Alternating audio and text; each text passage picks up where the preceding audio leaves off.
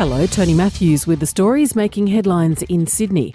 Another group of residents has been locked out of their Sydney apartments over safety concerns, this time before they've even moved in. Michelle Brown reports. The 127 high-end apartments and terraces at Erskineville in Sydney's inner west were built on an old industrial estate contaminated with heavy metals, hydrocarbons and asbestos. Sydney Council documents show construction approval was contingent on strict conditions for cleaning up the land and groundwater, involving accredited auditors. The council says apartments can't be occupied because the developer didn't comply with the conditions. To overcome the impasse, the developer has asked the council to approve a contamination management plan, which would require ongoing monitoring of the site. Sydney's Deputy Lord Mayor is urging the state government to come up with a plan to remove dangerous cladding from buildings across the city.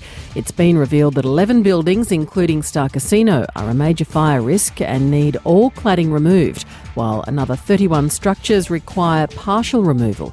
Linda Scott, who's also President of Local Government in New South Wales, says there's an urgent need for a strategy on removing combustible cladding. I do think it is very important for the state government in New South Wales to step up and have a look at the Victorian package and see if that is something that might work here. It's disappointing the federal government has so quickly ruled out matching that Victorian funding, because clearly this is not just an issue in Victoria. A 29-year-old woman has died days after being hit by a bus at Bondi. The woman was struck around 7 p.m. on Tuesday on Curlewis Street, near the intersection at Old South Head Road. Around 100,000 Sydney commuters will have to use replacement services over Christmas while the next stage of the Metro rail line is built. There'll be closures on the Bankstown and Illawarra lines starting from the 24th of December, when construction starts to upgrade the T3 line.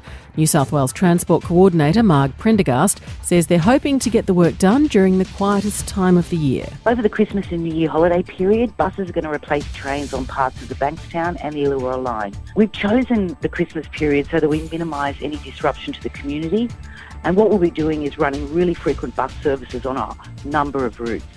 For more details on those stories, go to ABC News Online.